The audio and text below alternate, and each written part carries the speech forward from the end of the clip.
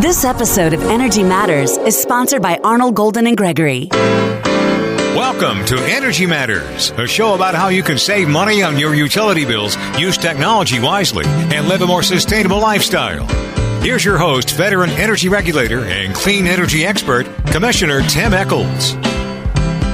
Thank you, Scott Slade. It's always great to be saving money on that power bill, using technology wisely, and living a more sustainable life.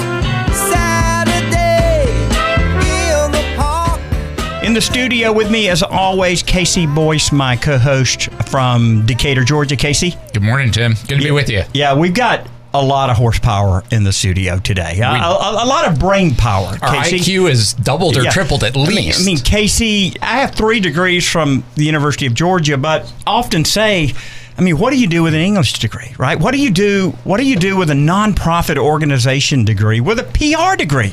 Well, I would hope with the English degree you would talk gooder.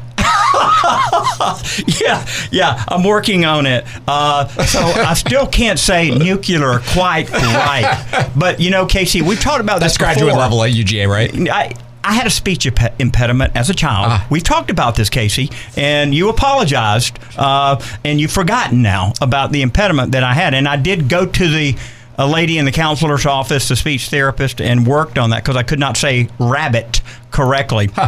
But enough about that. Let's introduce our guest here today.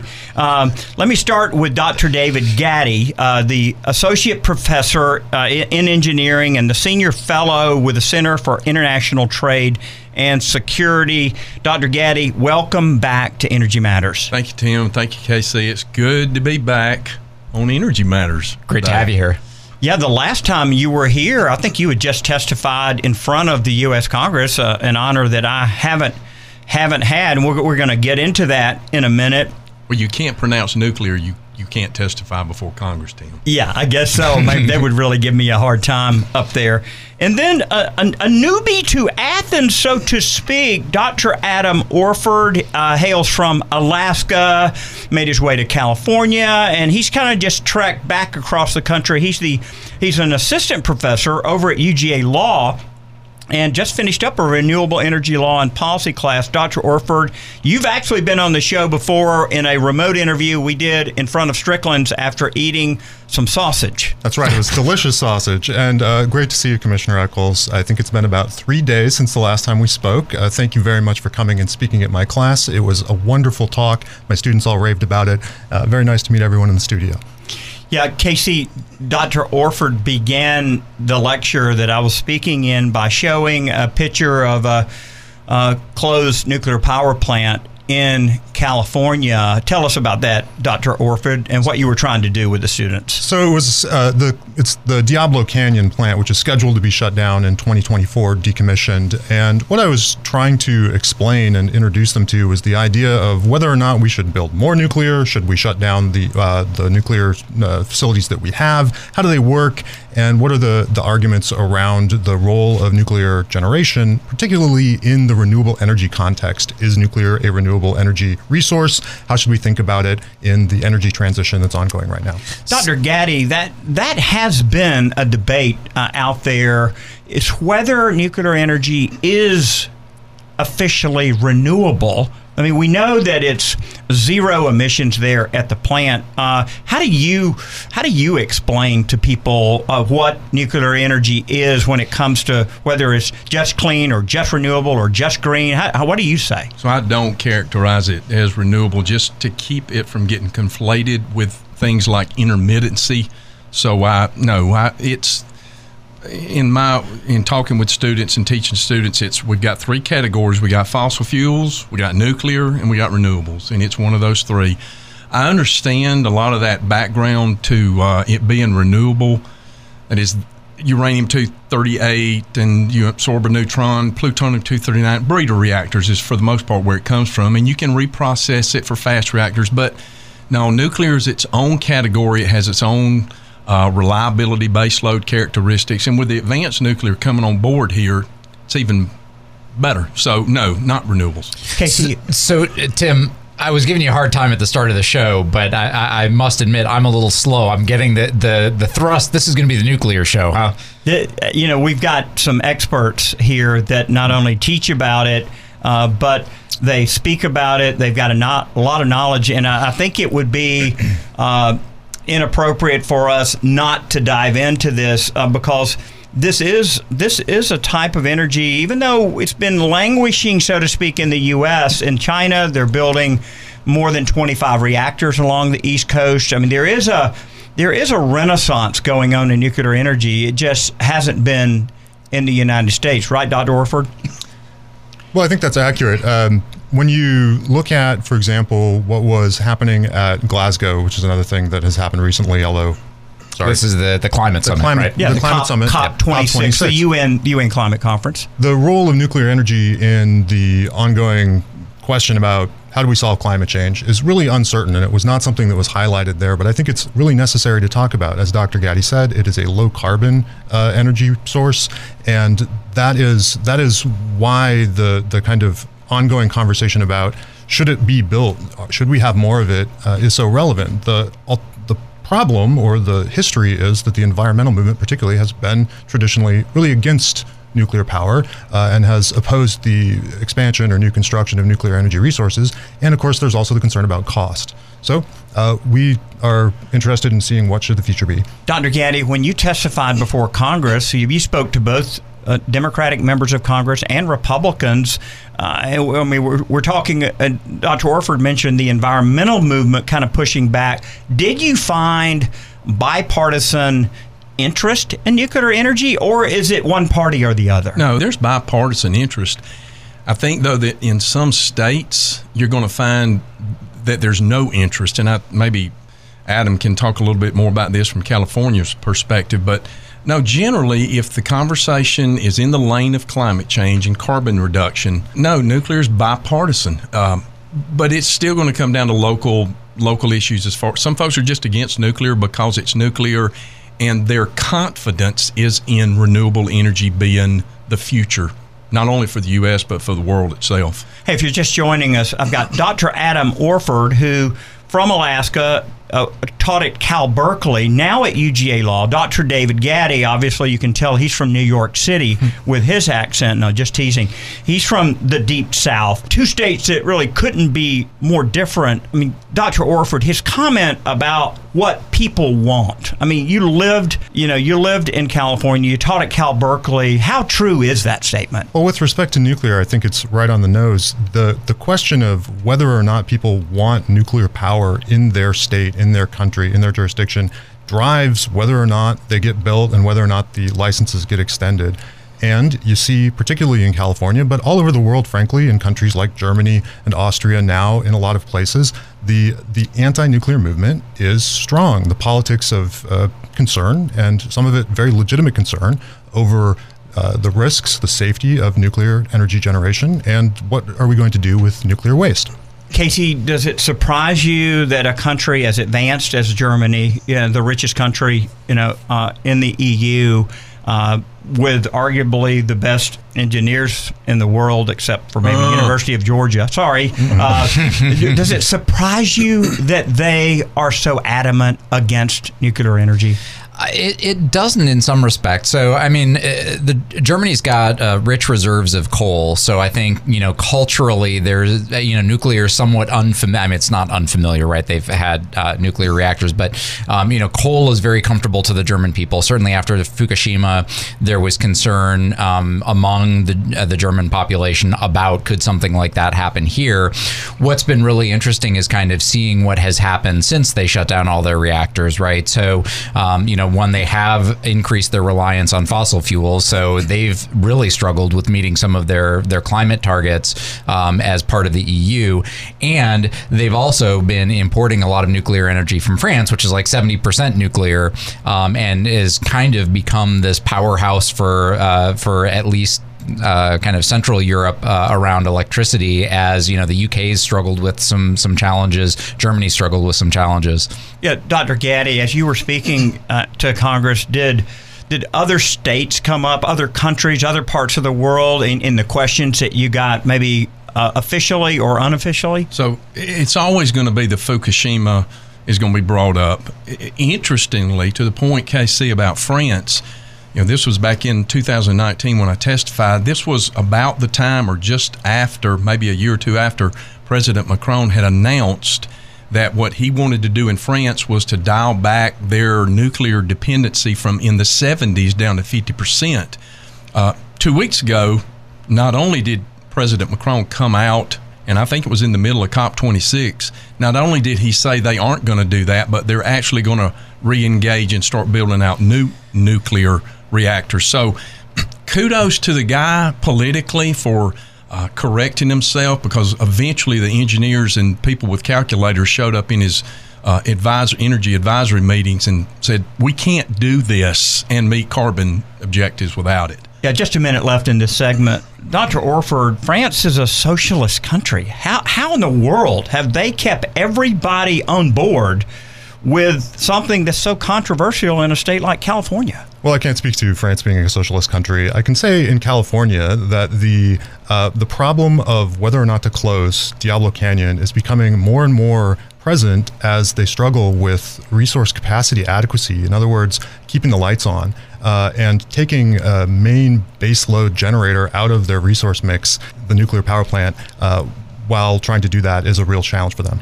When we come back, more discussion with our two experts, PhDs, University of Georgia. Dr. Orford has a law degree on top of that.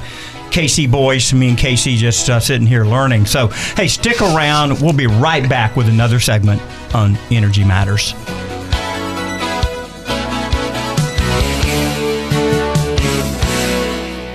Energy Matters would like to thank Gas South for its support of the show. Gas South has a no-deposit policy and offers some of the lowest per-therm rates in the state. Use the promo code MATTERS for a special deal. Gas South, the difference is good. Gas South believes in the difference we can all make, like the difference in putting people first and showing that you care. For us, our difference is saving people money with our best rates and no deposit, and the difference we make in our community by taking care of our friends and neighbors and giving back 5% of our profits to help children in need.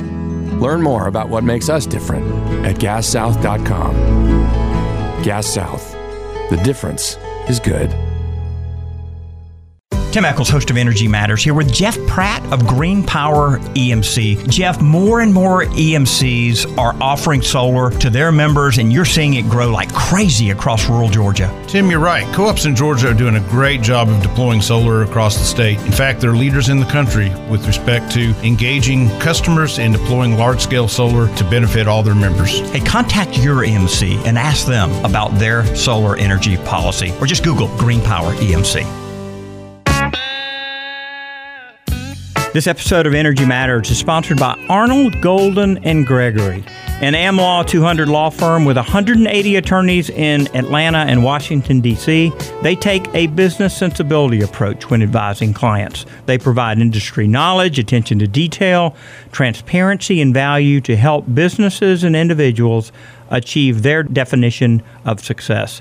AGG subscribes to the belief not if, but how. We thank John Gornall and all the attorneys and staff at AGG for sponsoring our show. Hey, Tim Echols back on Energy Matters with Casey Boyce, my co-host. We've got a lot of brain power in the studio. Casey, did you ever think about getting a PhD? No, I did not. And in fact, so I have a graduate business degree, and I have a friend who I went to business school with, and she was encouraged by her professors to get a PhD, and she said, it is very different to get a PhD in business than it is to get an MBA. So in some respects, I'm glad. But my brother is a PhD, and I've got a lot of family members that are academics. So, certainly nothing against that if that's your path. Although our guests here in the studio, both of whom hold PhDs, are kind of shaking their heads going, I don't know. I tried, guys. I tried. I got accepted into the PhD program in journalism and started it. Had an assistantship, wound up getting at odds with a professor. There were only 3 of us in the class. I felt like I was going to get a C in the class, which would have been bad for my GPA. I dropped the class, taking me below 12 credit hours, kicking me out of my assistantship, and I made some quick kind of decisions about my program that wound up bumping it back to just another master's. So I actually had been trying to get a PhD in journalism. What's your PhD in, Dr. Gattie? It's in ecology. Ecology. How about you, Dr. Orford? Energy and resources. Yeah, and then your law degree, that's a JD, right? That's correct. And where did you get that from? At Columbia Law School. Columbia, and that's in New York. Correct. Right, so you've had the experience of living in Alaska, the Bay Area. Isn't that where Cal Berkeley is, the That's Bay correct. Area? Yeah, the East Bay Bay. Area, and then New York, now Georgia. I tell you, we've had some diverse guests before, but this right here, Dr. Orford has lived in areas that's so different. Yeah, I'm curious to hear your take on kind of these different areas, because usually we'll have the Columbia and Stanford person, right? Someone who knows the coast, but I mean, Alaska is just a whole different world, right?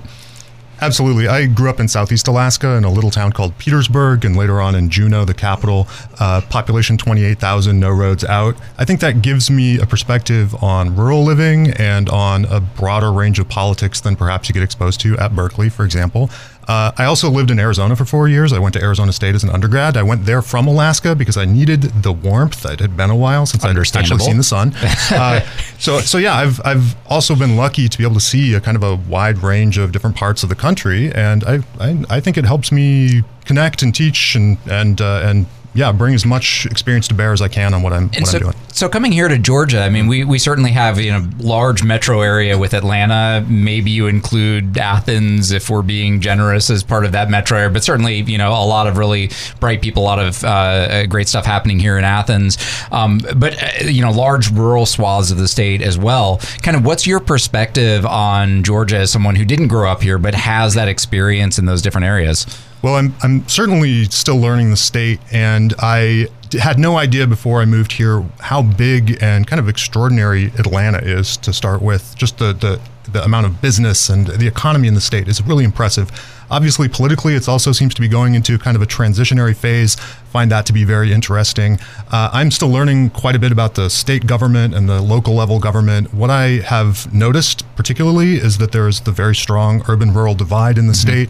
And for me, as an environmental lawyer, primarily or initially, it's really important to be able to reach out and understand what folks are actually concerned about. Human health, their exposure to chemicals or whatever that might be different as opposed to folks who live in a city, for example, and serve and speak to folks from both the rural and the urban background. Dr. Orford, was it living in Alaska that really caused you to have an interest in ecology or in the environment, or is it one of the other places that you lived? When did that really take off? I went to law school in order to become a tax lawyer. That didn't work out. I have my undergraduate degree in Italian studies with a minor in music. So, of course, I got into the environment, sort of fell back into it. I got the opportunity to be on the Journal of Environmental Law at Columbia, and that came to mind because I remembered the Exxon Valdez oil spill, which happened when I was a young kid. It happened kind of right down the road in the neighborhood, so to speak, which means about 700 miles away from where I lived. But it was the kind of environment, the kind of place that I was used to seeing all the time. I saw it covered in oil, the devastating environmental impact. That was in the back of my mind as I got involved in the issues for the first time. Dr. Gattie, how did you get interested in ecology? Back in the 80s, when I was working in the private sector, I was working for an EMC down in southwest Georgia, and back then is about the time that environmental issues were coming to the fore on the power generation sector. And I went into working with a consulting firm, and they actually paid for my education to go back. They were looking for more in that space because it was emerging, it was evolving. I haven't had an engineering degree, so they really needed to bone up on some of this broader ecological impact, environmental impact stuff. So that's what they actually wanted me to go back and get my PhD in for the sake of the firm, and I did. But I did it while my wife and I were having 3 children. So that's not when you want to go back to school and get a PhD is having 3 You're a children. glutton for punishment. Yeah. Dr. Orford, my son lived in Valdez. He was in the Coast Guard for 3 years there, and I had a chance to go there and in the summer, so I didn't go in the winter. How impactful is it on the typical Alaskan mind of people. It seems like everybody hunted there. I mean, they were eating reindeer sausage and this and that. It seemed like the outdoors, being on the water, being on the snow, climbing a mountain, being outside, hiking, camping, it seemed like the typical Alaskan is just outdoors way more than, say, the typical Georgian. Yeah, I think that's true, and I think you see that in the sort of focus on parks and outdoor recreational experience as a thing to go do in Alaska that maybe you don't have in Georgia as much of, although there's some great hiking here, which I've gone and done. I think also that what you allude to with Valdez, that the economy, the state economy, and the role of oil, particularly since the 1970s and the construction of the pipeline, has totally transformed the state. So you have a lot of very outdoorsy people, but also a lot of very pro-development, a lot of very pro-business folks, particularly up in the Anchorage area and north of there, together with mining and fishing and other sort of what we would call extractive industry. Yeah, another question. I know that Alaskan residents receive a payment from the oil. How impactful is it on their energy philosophy and their outlook and attitude towards, say, oil and drilling? Is it, given that they are benefiting from it, planning on that money, using it as a down payment on a snowmobile, snow machine, boat, ski trip, whatever, how much of a psychological impact is receiving that payment? That is a great question. I expect it's a significant psychological impact. Although the permanent fund dividend, as it's called, doesn't cover the increased cost of living in Alaska by any means, still folks rely on it. It can be a very important part of the whole year's financial outlook. The argument about divestment more broadly, as you know, should we separate our state or federal government's financial well-being from our oil industry's financial well-being, that argument is present and real in Alaska as well. Dr. Gattie, I often say that people that live in the Augusta, Aiken area or anywhere within, say, 50 miles of there, it's the Silicon Valley of nuclear in the south, with Vogel, Savannah Riverside, Barnwell, Oconee, Summer, all of this that essentially impacts practically everyone financially in some way.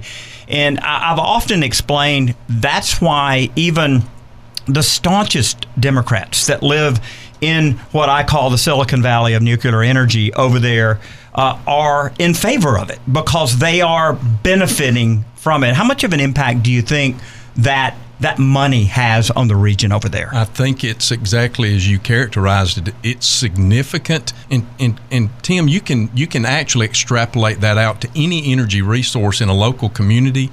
And a perfect example right now is Joe Manchin out of West Virginia. When it really comes down to legislation and policy, it's going to come down to local pocketbooks, local communities, and local economies, and what those impacts are going to be. I just left Wyoming. Of course, that's one of the hubs for fossil fuel in the country. These policy decisions, particularly when it comes to nuclear, really come down to what are the local economic impacts. You're right. Well, and of course, you know, we've had the conversation on the show a number of times of the economic impact of solar, right, in parts of Georgia that haven't seen much economic development. Certainly the nuclear plants and really any energy plant provides a lot of jobs, a lot of investment in the community. And so, you know, thinking about, you know, kind of what is that impact across the state of Georgia and how does that relate to the kind of energy mix that we have? You know, I know you're concerned, Tim, about economic development generally. I don't know whether, you know, that kind of local impact plays into the decisions that you and your fellow commissioners make. Well, I think when we see a battery plant like SK Innovations coming in that's going to have a significant impact, that my colleagues, whether they're on the commission or broader speaking in the legislature, Republicans I'm speaking of, that they're changing their mind about electric transportation. And what's driving that? Well, it's being driven by billions of dollars being invested. Thing, right? So, but it seems like that the pocketbook can impact any party, whether you have two parties or whether you have five, like in Germany. Just another couple of seconds here in this in this segment. I want to get into what you mentioned, Dr. Gattie, about this Wyoming test plant that's being built. I want to talk about the Idaho National Lab and national labs in general, because it does seem like all things being developed in nuclear energy is being developed at Idaho National Lab, and the impact that these labs have, their academic environment, the impact that the Savannah River site has had on the region. So stick around. We've got Dr. Orford, we've got Dr. Gattie, and then we got Casey and me, and we're having a great time learning and talking about energy, particularly nuclear energy. This is Tim Echols. You're listening to Energy Matters. Creative Solar USA is a Georgia-based turnkey installer of innovative solar panel systems. With their NABCEP certified installers, they ensure you receive the highest quality solar energy system in the industry. They're proud to work with you before, during, and after the install, blending customer demand, system capability, and expertise to provide the best service possible. Contact them today at 770-485-7438 or creativesolarusa.com. Hey, this is Tim Echols. We talk all the time on Energy Matters about buying a used EV instead of a new one. Let someone else pay the depreciation. BMW Auto Sales, one of our show sponsors, can fix you up. Go to their website at ev-hybrid.com to see the ever-changing inventory. BMW has every brand, every type of EV, and they'll even let you test drive it for 3 days, show you how to charge it and drive it for maximum performance. That's ev-hybrid.com. ev-hybrid.com. Reducing pollution from the transportation industry is an important goal, and few alternative vehicle fuels offer the distinct advantages of compressed natural gas. I myself drive an F-150 CNG pickup. Marlin Compression, part of Marlin Gas Services, is helping to usher in this clean energy future to the Port of Savannah, too. Not only is Marlin Compression a trusted provider of CNG for fleet fueling, they are also working with Port Fueling Center on a state-of-the-art CNG truck fueling facility. Learn more about the distinct economic and environmental advantages of using natural gas for trucking fleets of all sizes, and explore all of Marlin services by visiting marlincompression.com. That's marlincompression.com. Calculate your savings today. Hey, Tim Echols back on Energy Matters. Casey Boyce, we've got some brain power here today. We do indeed. This has been fun so far, and I think we got another 2 segments of learning about nuclear power and national labs and all sorts of stuff. Yeah, so look, if you need a continuing education credit, you're going to get one with this show today. So grab another cup of coffee and sit down, right? Yeah, that's right. So in the studio with us, 2 professors from the University of Georgia, Dr. David Gattie in the engineering department. He is an assistant professor. No, he's an associate professor.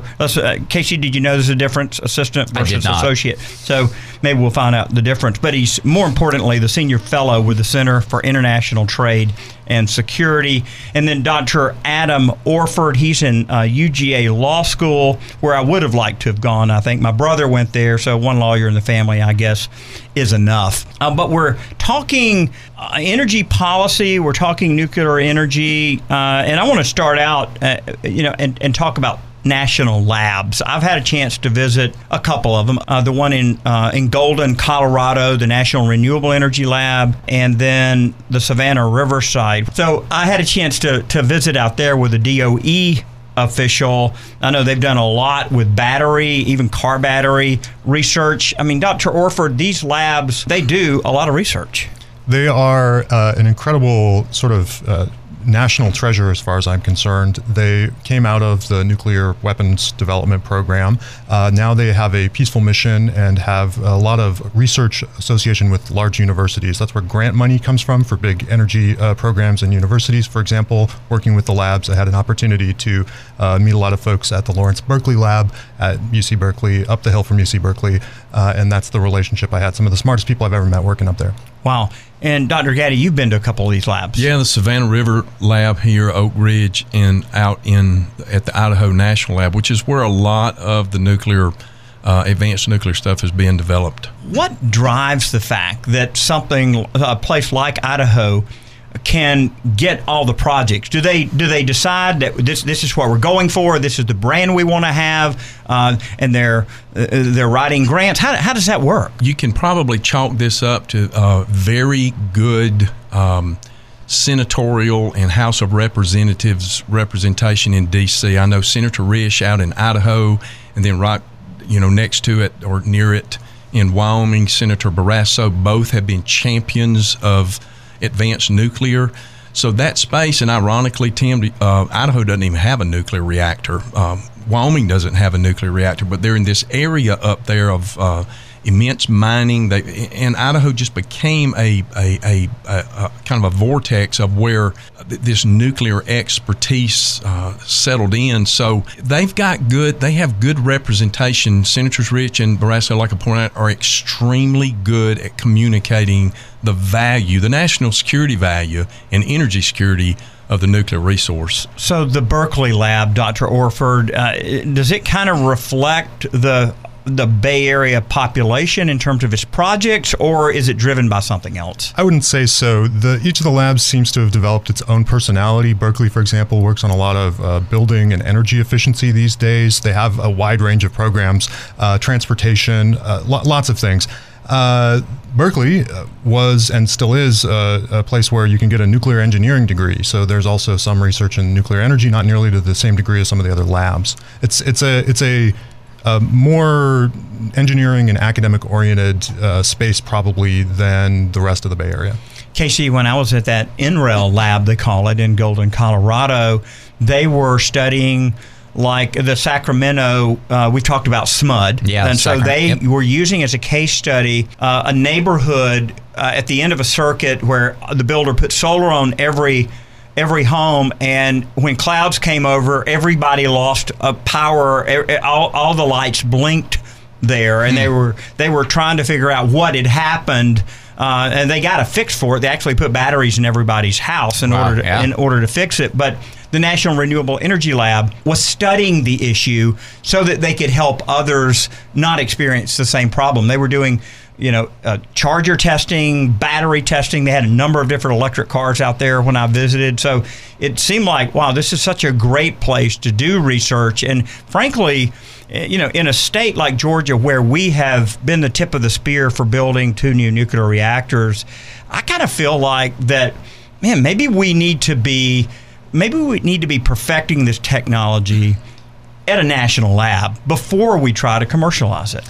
Yeah, well, and one of the reasons I'm really interested, particularly to have Dr. Gattie back on the show, is to talk about some of these new nuclear technologies. I mean, we've talked on the show before about the Vogtle plants, and I won't get into my concerns with that before. You can catch one of our back episodes, but I do think that there's a lot of promise around some of the new nuclear technologies that are being developed out of the labs and are kind of starting to get to the point where they're going to be commercialized.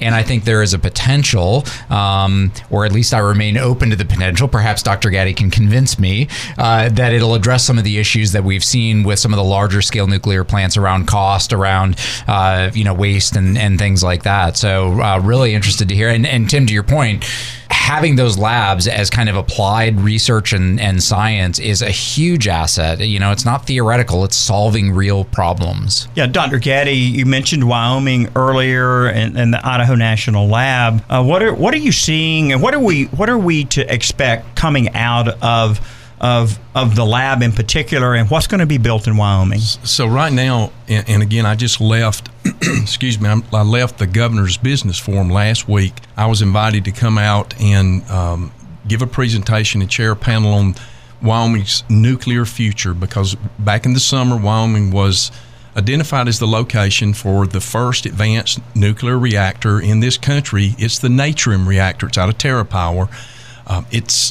And so while I was out there, they identified the site as Kemmerer, Idaho. As I walked in the door, they actually did that. But the point with that reactor, KC, to your point, they're smaller. This one is not characterized as small modular. It is still modular, but it's in the 400 megawatt range. So it's pretty big, yeah. But it's not characterized as small. Yeah. But the advantage, and Tim, this is something that you can appreciate, it's a sodium cooled, it's still uranium pellets. It's enriched up to close to about 20%, but it's solid fuel pellets cooled by a sodium metal. That heat then is transferred into a molten salt loop that goes out into a tank and essentially sits there. That can take, that molten salt can take heat forever. Wow. But it's a thermal battery, so you're sitting there with that heat And you know what you can do with heat that's stored in a battery? You can dispatch it when you want it. So it can actually dispatch to power generation, to hydrogen production, to industrial heat processes, whatever.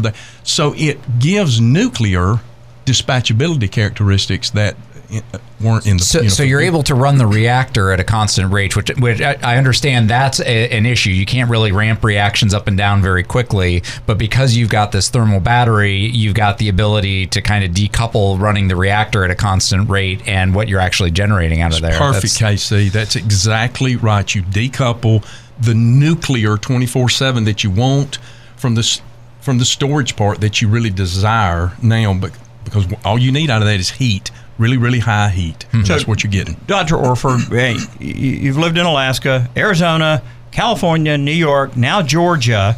Do you think something that's really different like this is a different type of technology, maybe it needs to be characterized differently or called something differently, but do you see states that have kind of abandoned nuclear programs like California, like Vermont, like Massachusetts? Do they have a chance to come back into the fold? Can they save face some way, or can they view it differently maybe than they did the old light water reactors? It's going to depend on politics. The politics are upstream of the decision making. You are going to have state level siting determinations that are going to be very contentious public proceedings. It's going to be incumbent upon the proponents of this technology to explain the differences that we just heard explained very clearly here to the broader public, and then we're going to have to find out whether or not they accept those distinctions.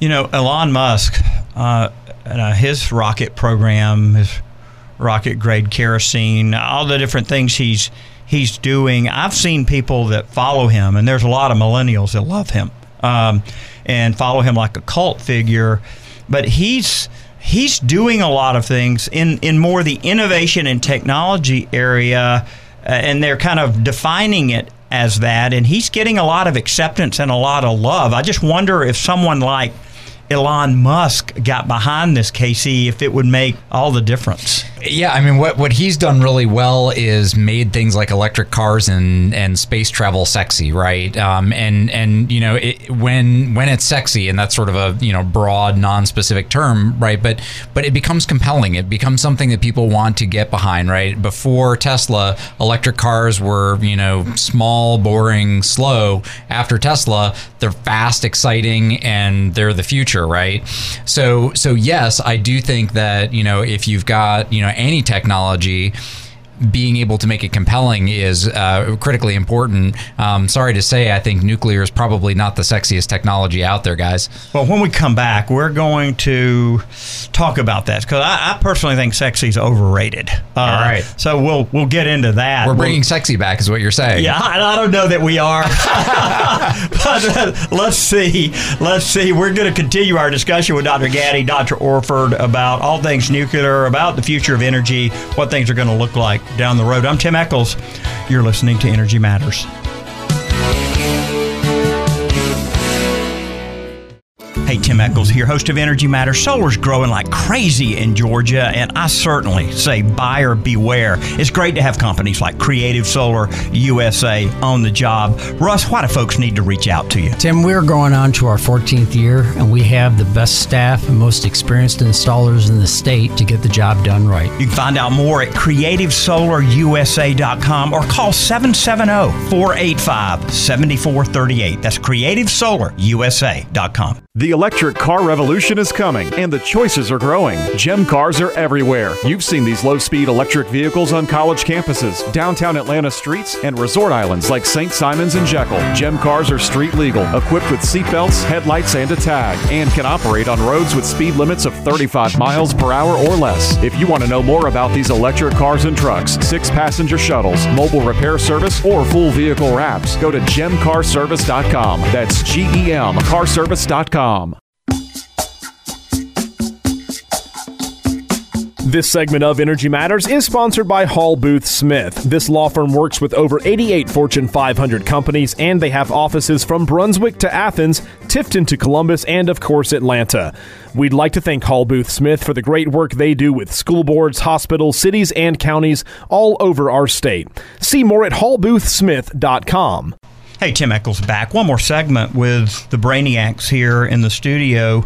I'm not talking about me, and I'm not talking about Casey. No. I'm talking about Dr. Adam Orford and Dr. David Gattie from the University of Georgia. And Dr. Orford teaches in the law school. Dr. Gattie teaches over in the engineering school. Dr. Gattie, you put the UGA engineering program up against Georgia Tech. You feel like we're getting close, or have we surpassed them in some ways? They're different. They're just a little bit different in their, maybe in some of their undergraduate culture and things, Tim. It's Georgia Tech is a great school. I'll never argue anything other than that. They produce great graduates. We produce great graduates too, and have longer than Georgia Tech has. Yeah. And a whole lot more UGA people get elected to political office than Georgia Tech people. And we're growing leaps and bounds. The college is doing exceptionally well. We're hiring great faculty. We got great students and great research programs. We're right where we want to be. Dr. Orford, you teach in the law school. You just finished up a class, Renewable Energy Law and Policy. I had a chance to come and speak to your students. I'm personally so glad that you're in the law school, because I deal with a lot of activists, a lot of lawyers, that come before us and argue. And I feel like that getting people at an earlier age and giving them, a broad education on this is just going to make them a better energy lawyer or environmental lawyer in the future. I happen to agree. And speaking actually of Georgia Tech, I hope that some of those students, when they graduate undergraduate and think about law school, think about coming to the UGA Laws program, because we're going to be helping them take what they've learned as engineering students and apply that as lawyers. Part of my teaching philosophy is that when you do legal work, you need to understand the technical basis of what you are talking about. If you don't, it becomes clear very quickly. So it's been important to me to introduce students to this very technical and somewhat off at one corner of our society's sort of mind space area, and show them how important it is and how exciting it is, how much is going on, how much money can be made working in this field, which is not irrelevant to students. All of that, I think, will make this program, I hope, a success. Dr. Orford, you drive an electric car. Yep. I drive an electric car. Casey drives an electric car. And there's Toyota Tundra pickup. Yeah, there's a person here on the air that doesn't drive an electric car yet. But Dr. Orford, your anecdotal experience driving that car, has it made you a better energy and environmental professor? Absolutely. Why? Because if I haven't experienced it, if I haven't been in the room or done the thing and understood what it is, I cannot teach it as well. I can explain it theoretically, I can read the book and explain what I read, but there's something for doing it, having the feel for it, going and visiting the site, going and talking to the people who are actually involved in it, whether it's the factory or the power plant or whatever, that you have to have in order to convey what is going on, in order to then explain what the policies, what the law might be, how they might change. And one of the reasons I think you are such a catch for the law school is because you do have that Alaska DNA, the Bay Area, Columbia, Arizona, and geography matters when it comes to energy.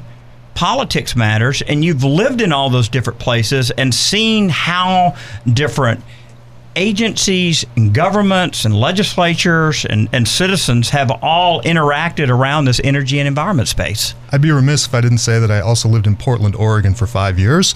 I think that, yes, seeing this broad range of structures that are built in order to manage and coordinate and govern, right, this important part of our social system, of our technical social system, has given me the ability to explain to students who might be ending up anywhere in the country what the options are out there, what they might experience, what they might run into, and how to deal with it, whatever it is. Casey, even geography matters in the state of Georgia, right? Decatur handles things different than, say, Dalton, Absolutely. or different than Macon, or different than Savannah. Absolutely. And, I think this is one of, I'm going to go really far afield here, but this is one of the beauties of the political system that we set up in this country, right, is the idea that, Decatur's got different circumstances than Dalton, than Valdosta, than Americus, right? And so each community has the opportunity to make those political decisions for what works for them, right? And so the things that we raise up to the higher levels, like the state level or, the federal level, should be those things that, really are kind of universal. Plenty of people have spent plenty of airtime arguing which way things should go, but there's a real beauty in how it's set up.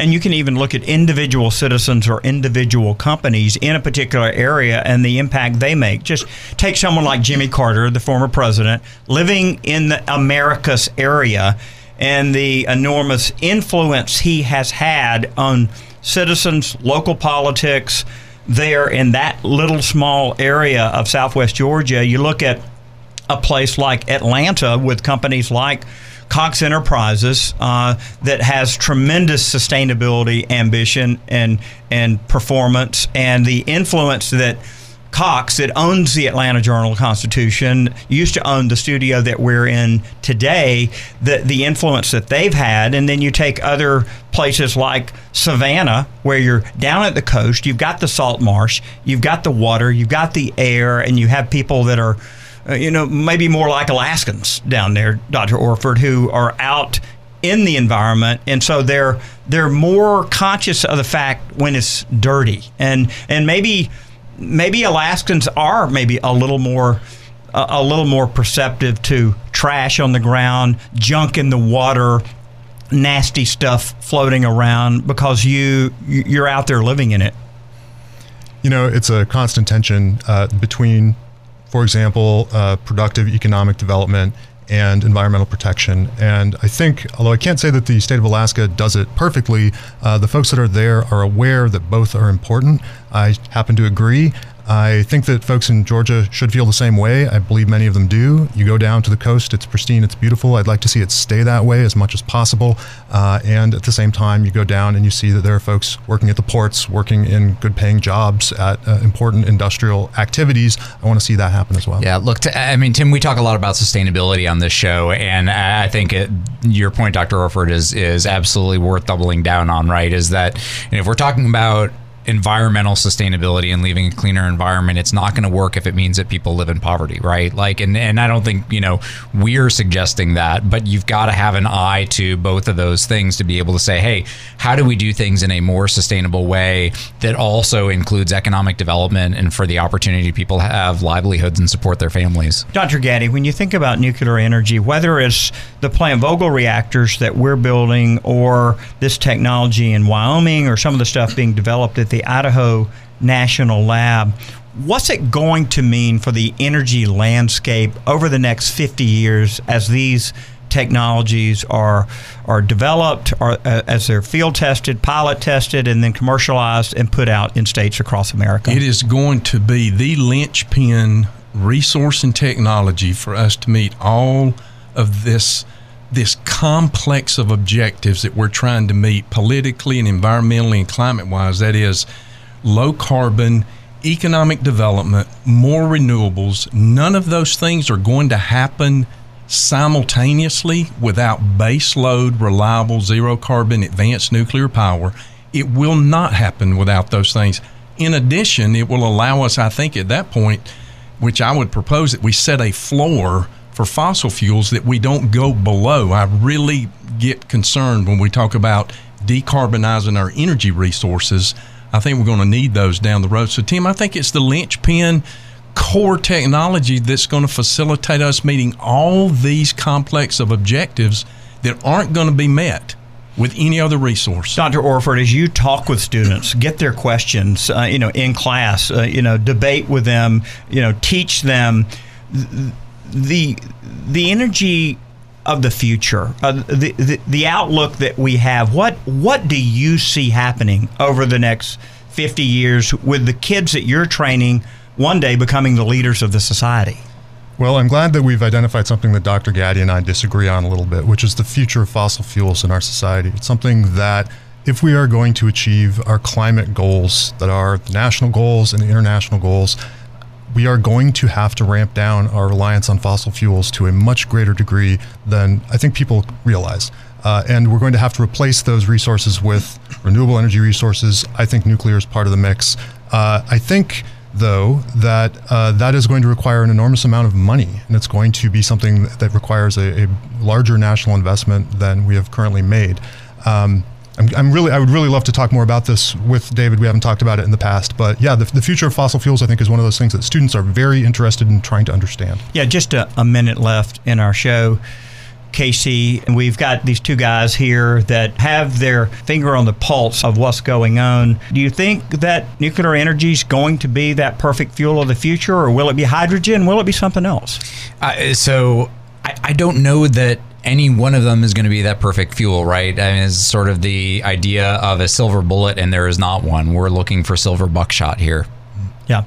Well, really great having you on the show today. Dr. Gattie, how can folks reach you?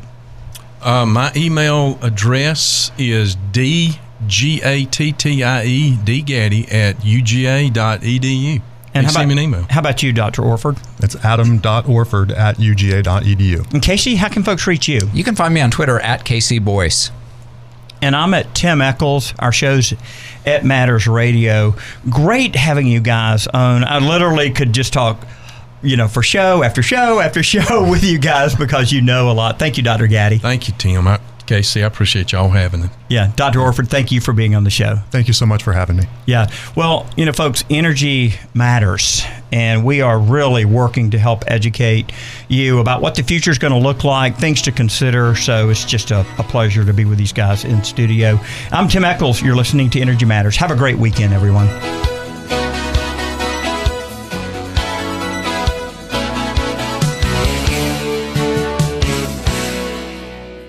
Tim Echols of Energy Matters here for Solar Sun World. No doubt you've seen solar panels popping up all over the state. If you want the precision of German engineering when it comes to solar, Solar Sun World is for you. Gerd and all the folks at Solar Sun World understand the complexities of solar and how to make it work for you. From tax credits to inverters to accelerated depreciation, they'll advise you on the best path forward. And Solar Sun World now offers power purchase agreements. Find them at solarsunworld.com, solarsunworld.com. Everyone has tough times in their life. By checking the Project Share box at the bottom of your utility bill, you can make life a little easier for your neighbors. Your $1, $2, or $5 checkoff is matched by the utility and then used by the Salvation Army to help folks having a tough time paying their energy bills. It's that easy. Join PSC Commissioner Tim Echols and many others by donating via your power bills this year. See more by clicking projectshareinfo.com. And thank you. O'Reilly. When you shop O'Reilly Auto Parts, you'll get the parts you need when you need them. Shop O'ReillyAuto.com and choose same-day curbside, same-day pickup, or same-day delivery powered by DoorDash. Now available at participating stores in your area. Trust the professional parts people to get you the parts you need today. Visit O'ReillyAuto.com. O'Reilly Auto Parts.